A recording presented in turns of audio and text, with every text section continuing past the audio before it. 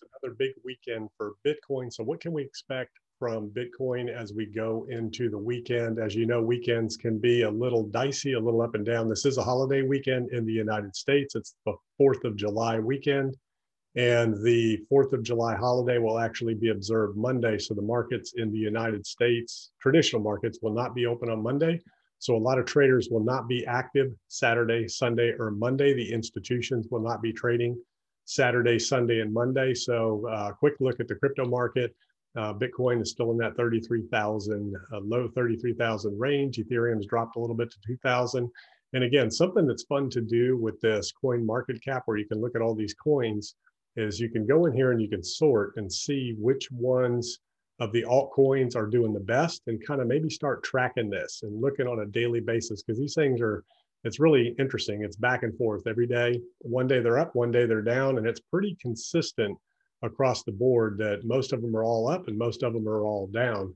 So a lot of liquidity is being created here. A lot of these institutions and funds are trading the altcoins to generate liquidity for other investments, and just in general, just for yield and returns.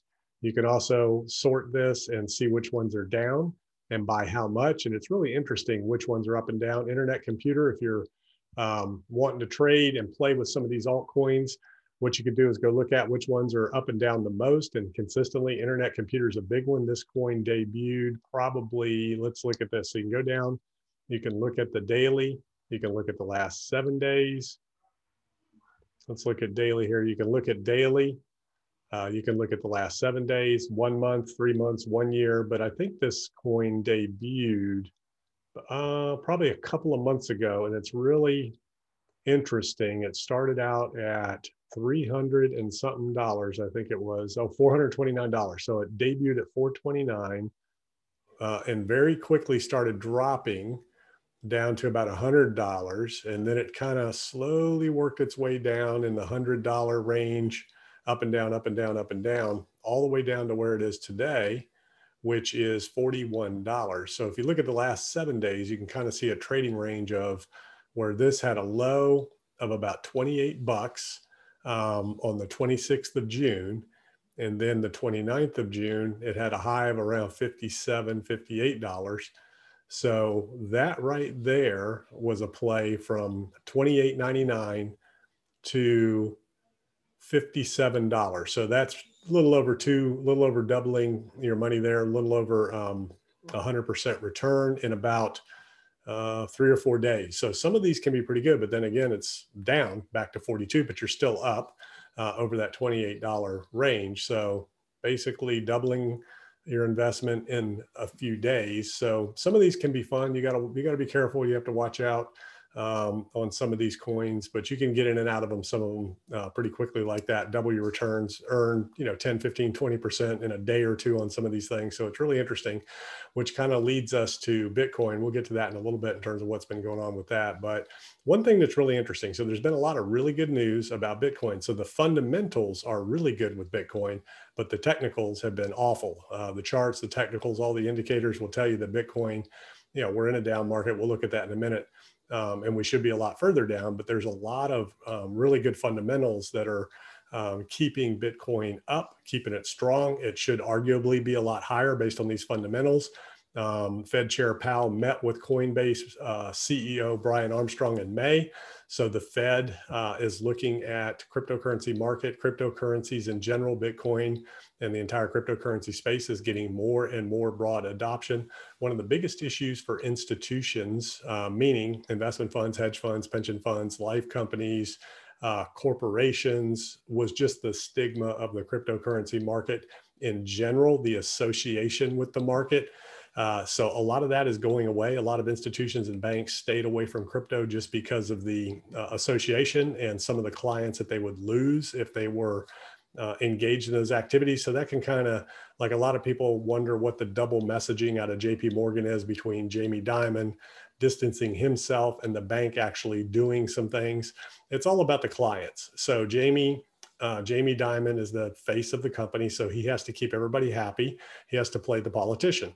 So he has to have his public persona about the space and about the business. And then behind the scenes, they're not behind the scenes, but the bank's customers are saying, look, we want exposure to this asset. It's volatile. It's got a lot of great moves. They can trade the action and the volatility. So the clients want exposure. So these banks have to serve their clients, or the clients will go elsewhere to these other companies and other banks that are setting up shop and allowing trading and exposure to the price action and the volatility of the asset. So something to keep an eye out. The Fed is going to come out with their June meeting minutes next week. I think it's on Wednesday that comes out. That could be a market mover, just like we saw in April. So the only real risk on the horizon would be a market accident that could really dramatically affect Bitcoin in terms of a big sell-off. So that's something to keep an eye on, as the Fed, and keep an eye on traditional markets. Markets are up right now, so a lot of the liquidity is still going into the markets. The treasuries are down, yields are down in treasuries, so risk on is still the trade. And Bitcoin is a risk on trade. It is not a flight to safety. It is not a hedge.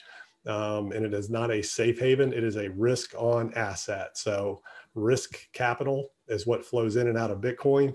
And right now, not a lot of capital is flowing in, because I think there's a lot of uncertainty in terms of what is the fair market value of Bitcoin. I think that's what a lot of people are struggling with right now. On the institutional level, they're just trying to get a grip on a fair price for Bitcoin, where they want to enter. You've heard that number of 20,000. I think across the board, most institutional investors would be happy with a $20,000 entry. So they're kind of waiting to see if the market is going to get there. The market makers are working in that direction. But if this level holds, then they may have to enter at this level, and you go up from here, especially if you get some ETFs approved. So the SEC commissioner has said that a Bitcoin ETF is overdue, and argued that prior rejections for such funds are kind of double standard. So there is more pressure on the SEC to approve ETFs, and the more people that apply, the more broadly adopted that cryptocurrencies and Bitcoin become, the more pressure that the SEC is going to face, and the administration is going to face, in terms of working more towards accepting the trends and regulatory guidelines of the assets and adopting these ETFs. So if we can see some of these things finally get pushed through, that's going to affect the markets in a big way.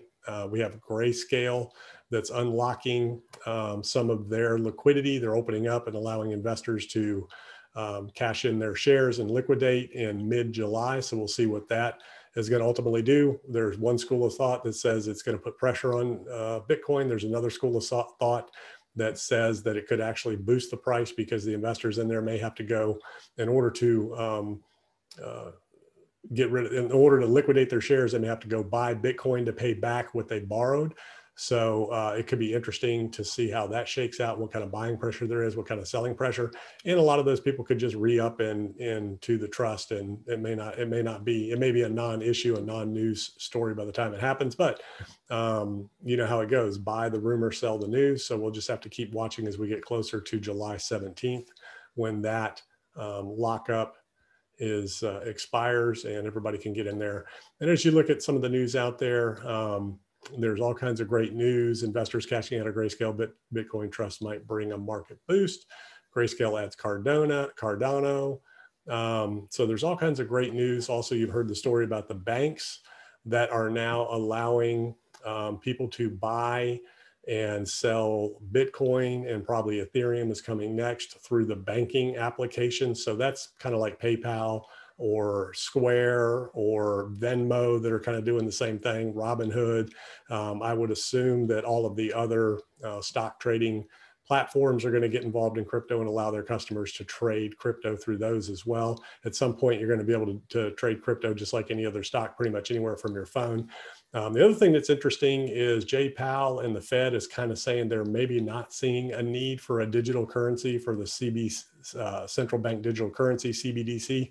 So we'll have to see how that shakes out. There's a white paper due this summer, and they're kind of saying that it may not be necessary. And The reasoning and thought process behind that is that, I mean, money is almost digital as it is now in this country. In the United States, it's the international exchange and trade that's a little bit more cumbersome and difficult depending on the amounts you're trying to exchange. But as far as inside the United States alone, there's really no need. Money's almost digital anyways. Almost nobody carries and uses cash. A lot of people, some people do, but most people don't, especially with Venmo and banking apps and Zelle and things like that. There's all kinds of ways to send money to people inside the country for free or very little cost. So we'll see how that shakes out and where that ultimately goes. We'll see how China's experiment is going with the digital yuan and what they ultimately do with that. I know their hopes are that the world at large will adopt that, and that's just not going to happen. They're too unstable as a government to have any real impact on currency, a world currency. So here's the Bitcoin chart. And what's interesting here as we look at this chart, we'll take a big look at it here in terms of where we're at and where we're going. And everybody's talking about all kinds of different patterns, Wyckoff distribution, Wyckoff accumulation, that big debate. I've had a couple of Wyckoff experts on here, so make sure you check those videos out. The latest one seemed to agree that this is more of a distributive pattern here. Obviously, this is a possible liquidity range where there's such a broad range here between our lows of 30,000 to the highs of 40,000, that $30,000 to $40,000 range. We've been stepping up in that range from 35 to 40, stepping down from 30 to 35. And it's kind of tightening a little bit here today where it's been 30 to 33, 32, 33, kind of in that range. We have this macro shoulder, head, shoulder scenario that a lot of people have been talking about. That is soon to be invalidated if we don't continue down from here. Then the next thing could be, is this a cup and handle? Is this the handle? And then the cup is in this area here. So that's another thing that people are looking at, different analysts in terms of where this could go next. And again, with technical analysis, all that is tracking and charting the price action of an asset. So you're looking at predicting the probability of a move. So that's what technical analysis can do, is that you just look at these patterns, you look at the price activity, and you go back and look at the history of the asset to kind of try to draw some sort of a conclusion of what's probable, not just possible, because really anything's possible, right? But what's the probability? What's the likelihood of an outcome that you're projecting based on technicals and what's going on? There's obviously market operators involved here in terms of generating liquidity here and driving price action. So at the end of the day, they're trying to determine where are the buyers. And as you can see, volume is dipping lower and lower as we go into the weekend here. It hasn't been really tremendous at all this week. And you really need a lot of volume to drive price action in an asset.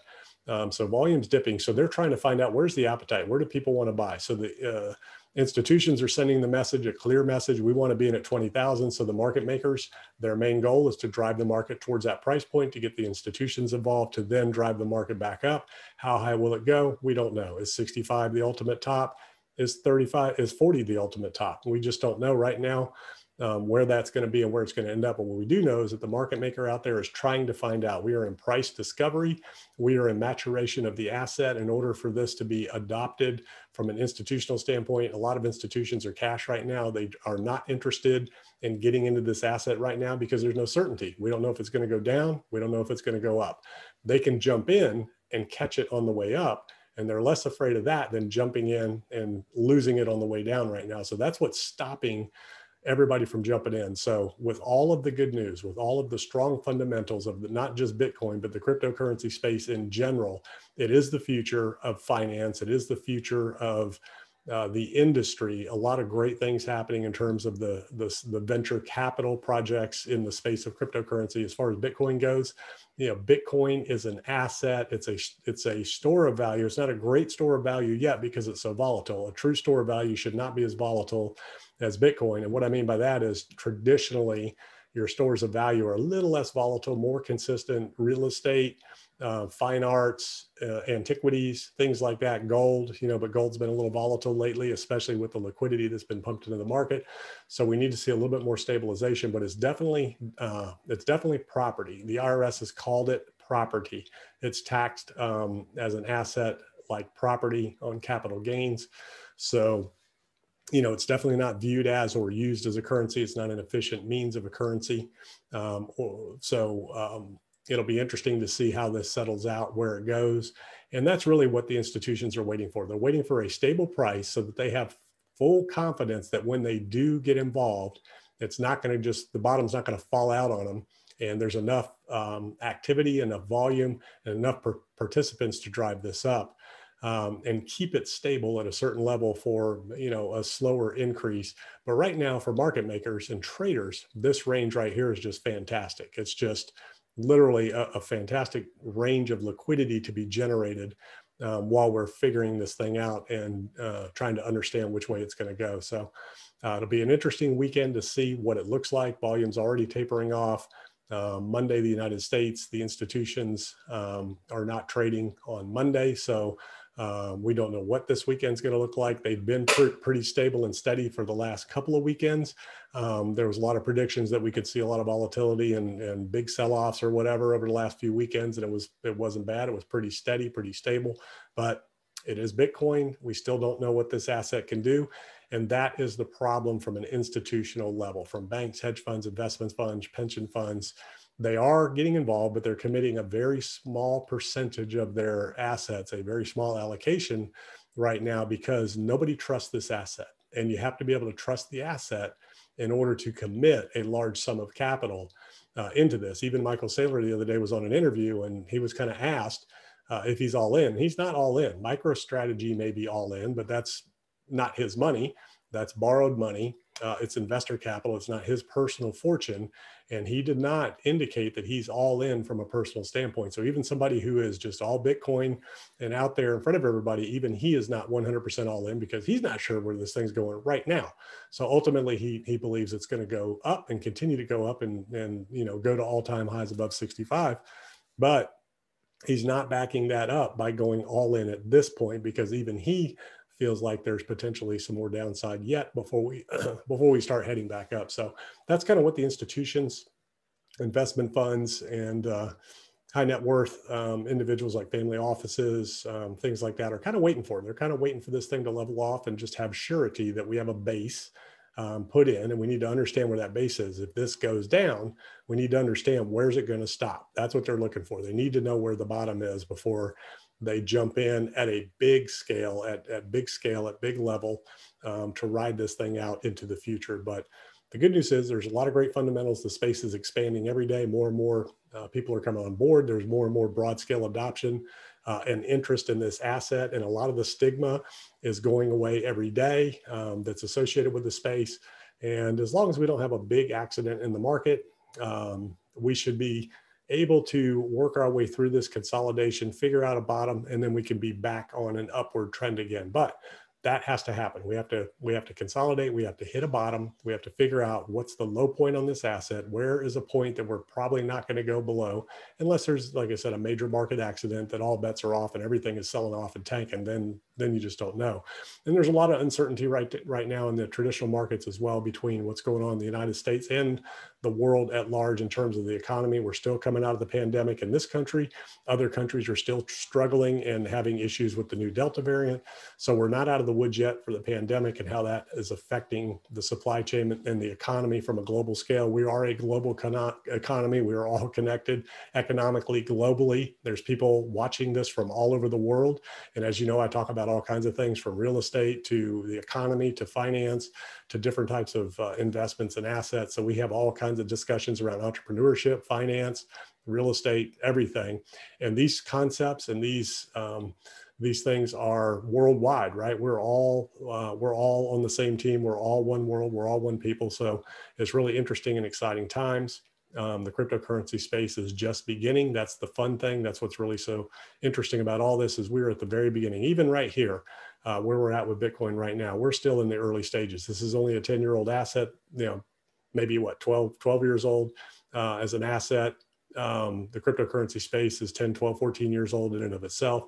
So we are at the very beginnings. This is like being at the beginning of the internet revolution, back when that all started, before the internet was a thing. And, I remember the first time I turned a computer on. I remember my first email I sent. I remember my first smartphone. So it wasn't all that long ago. And here we are at the beginning of a whole new era of technology that none of us really fully grasp or understand the full potential of these spaces, these assets, these markets. So exciting times. And wherever you are in the world, I want to wish you a wonderful weekend if you're in the United States and celebrating the 4th of July, or if you are a U.S. citizen abroad and you're celebrating the 4th of July, happy 4th of July. And we will talk to you soon. I'll bring some updates over the weekend, especially if we get significant price action. And we will see you on the next video.